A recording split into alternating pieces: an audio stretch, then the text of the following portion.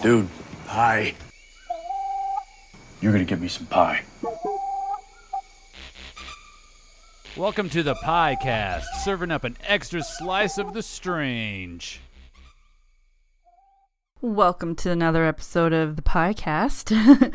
I'm your host, Mandy, and at this time I thought I'd discuss sort of my experiences with the paranormal, mainly ghosts.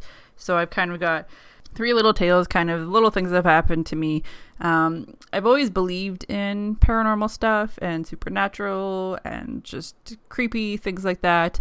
I've never really had big things happen to me. Like, I know some people have had like big things happen to them specifically.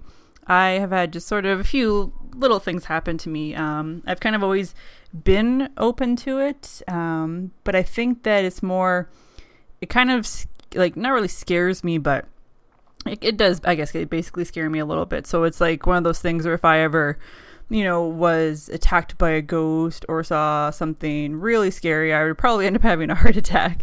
And I think that maybe that's why, despite being open to it, that I don't have any bigger stories. Like, I haven't really had anything big happen to me.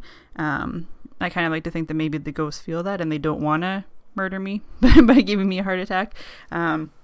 But here's going to be my three little stories. So the first one is when, I guess we'll go back to, okay, we'll start with the biggest one. The first one is going to be about sort of the biggest thing that I've had happen as far as a ghost encounter.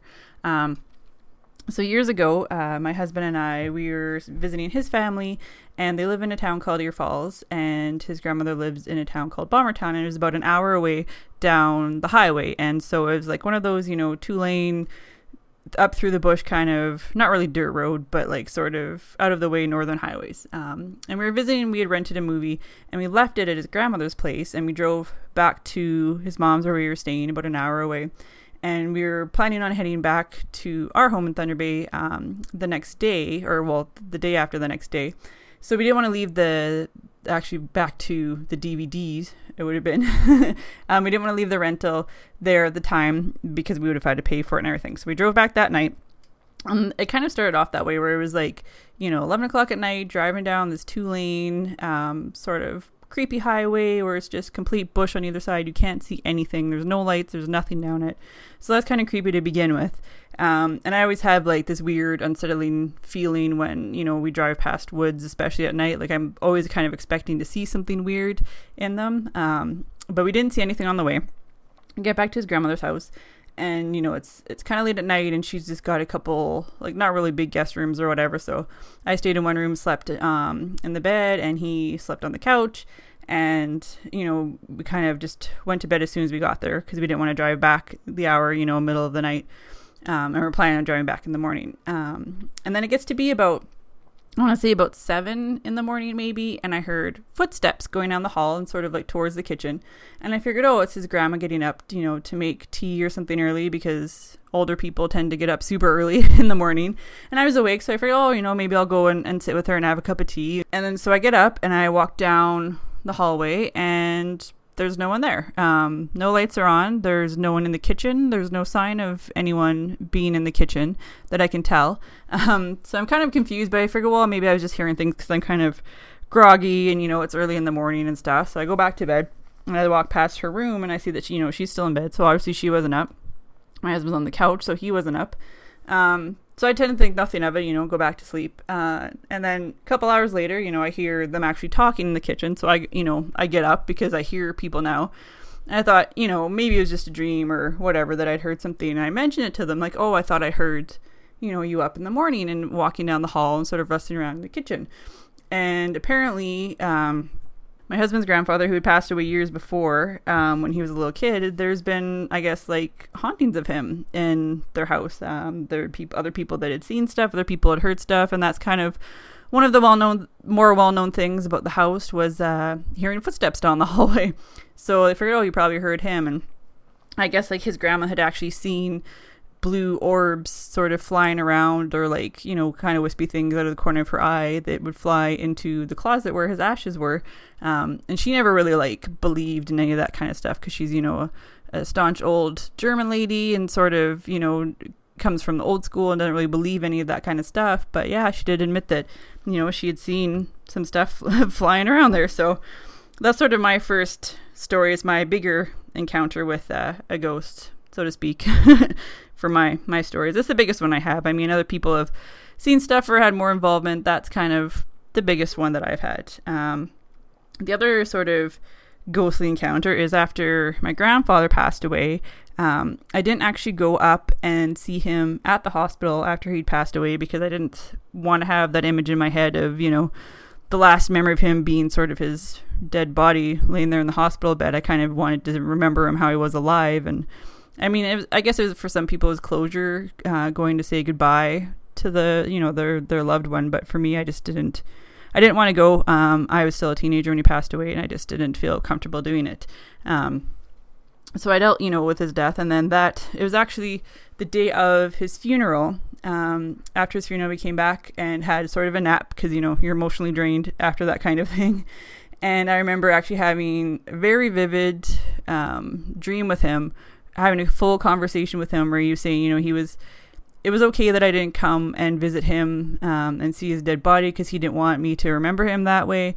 And, just sort of that, he'd always be around and watching over me and that kind of thing. But it was, I mean, people kind of write it off as a dream, but it was like very realistic and, vivid to me. So I kind of take that as, him coming to visit me to say that it was okay, kind of thing.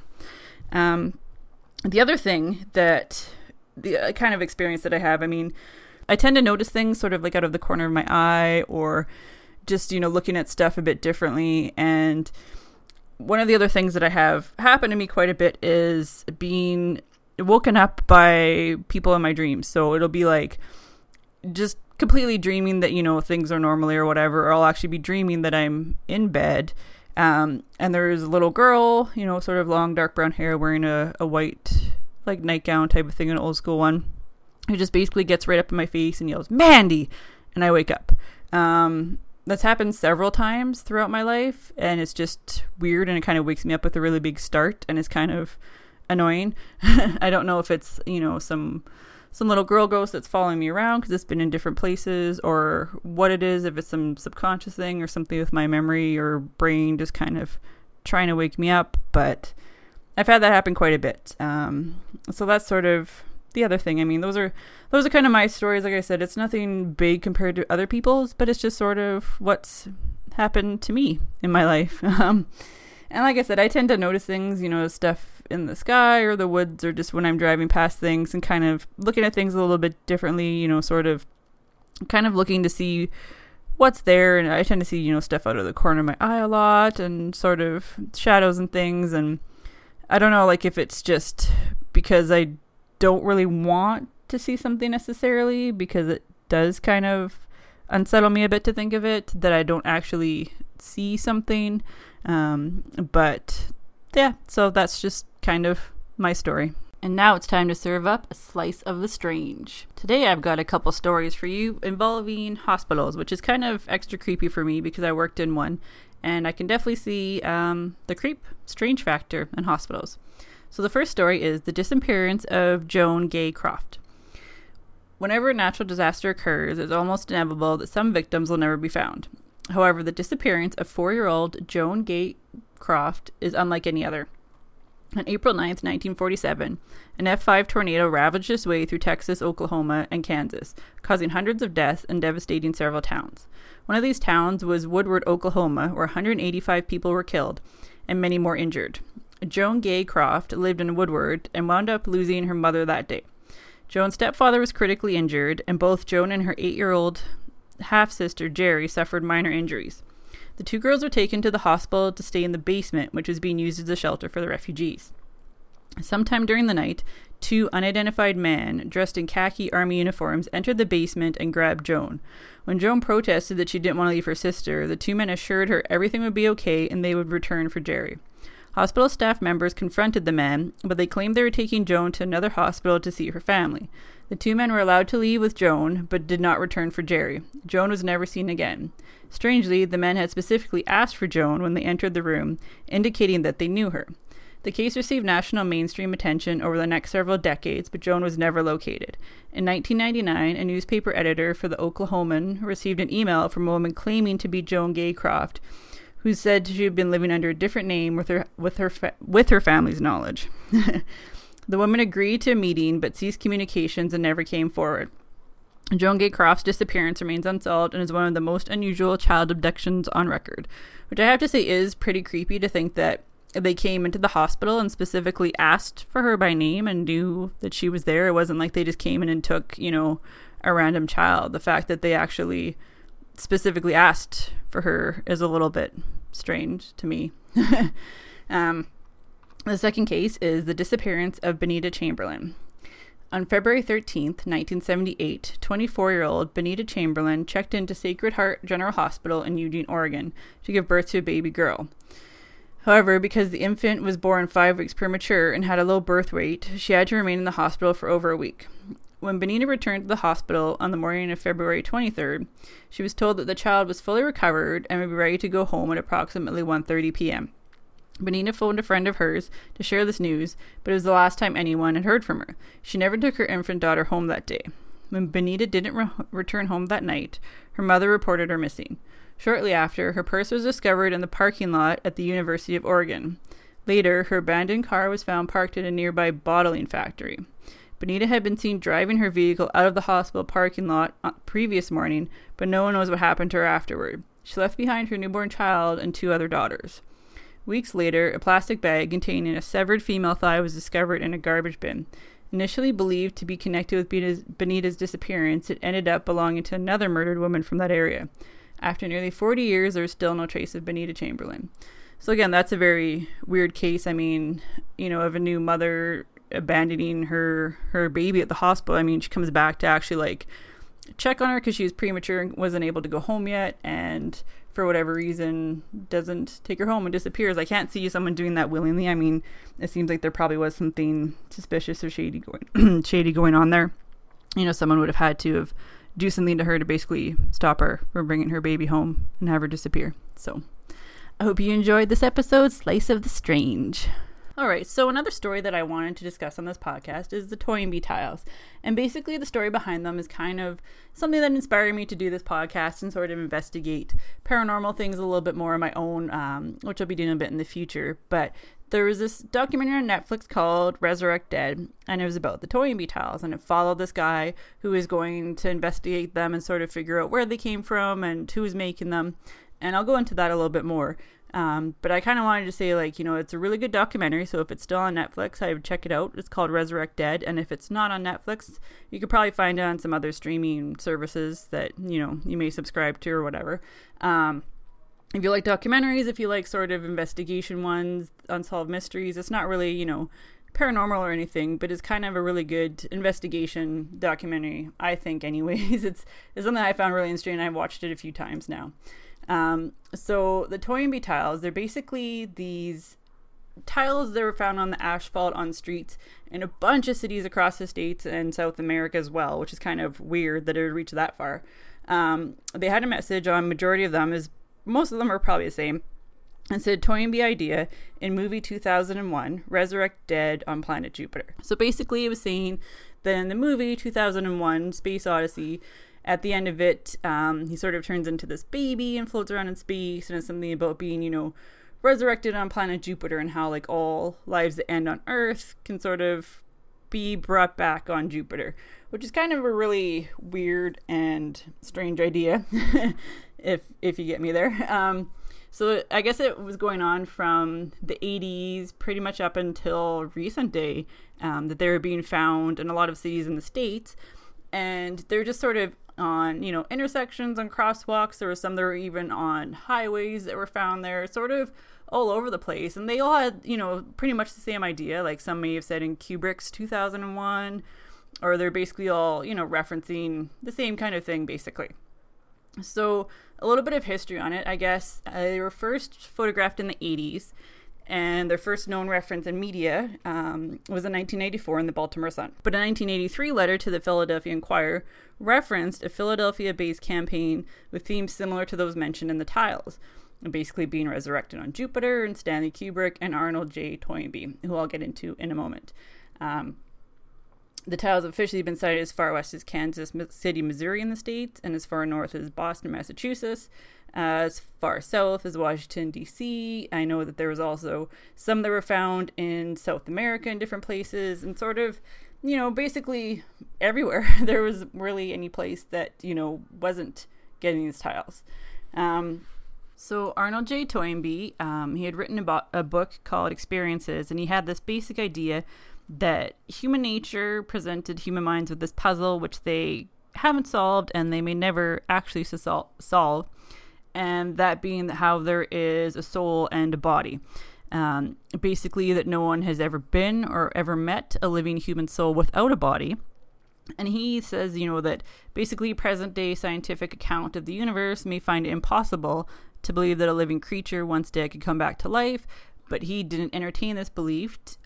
He said that thinking more scientifically, if you thought in Christian terms of psychosomatic resurrection, than if you thought of shamanistic terms of disembodied spirit. So basically he was saying, he believes that there is a possibility that there's this sort of soul or another like transition in life, and how we can, all the people that were once dead may be possible to resurrect them. And I guess that was sort of brought up in the movie 2001, and sort of resurrecting people on Jupiter for whatever reason that was picked, because Stanley Kubrick was a little bit out there. So that was the idea for the tiles. And I guess that there was, some guy who had basically decided that, hey, I like this idea, I'm going to sort of run with it. And for whatever reason, he decided to start laying the tiles down everywhere. I'm not really sure why he chose to make tiles and to lay them down on streets to get his message out. I mean, I guess back in the 80s and 90s, there probably wasn't a better way. I mean, now you would do it on the internet, right? So back then he figured, hey, I'll just make some tiles, cut out these words, and just leave them all over the place.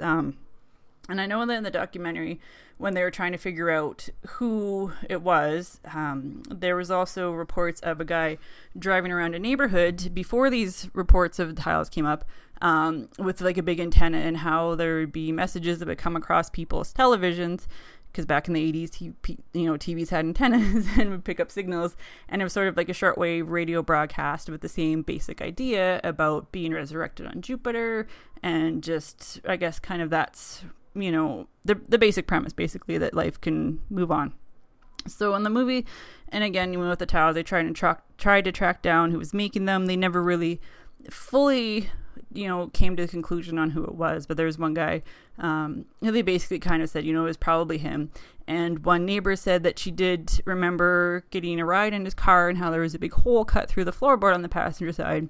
So that kind of clicked in, that how that's, the tiles were getting laid, where he would just drop them from the hole in his car as he was driving, down the interstate or across the public street, and they'd be tarred and dropped on the ground, and he'd keep going and no one would know who dropped them there. So, that whole process of tracking it down and investigation, and just this weird thing with this weird idea about, resurrecting dead on planet Jupiter, and who was leaving these tiles, was just a really cool unsolved mystery that I liked and found on Netflix.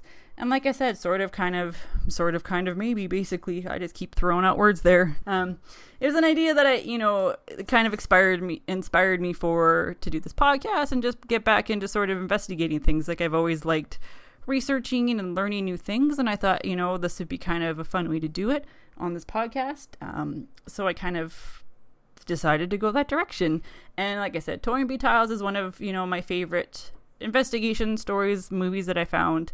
I definitely recommend checking that out if you like documentaries, if you like unsolved mysteries, because technically it still is kind of unsolved. They don't really know for sure who did it. They have kind of an idea, but it's just, it's, again, something that's really cool, and I would definitely recommend to check out.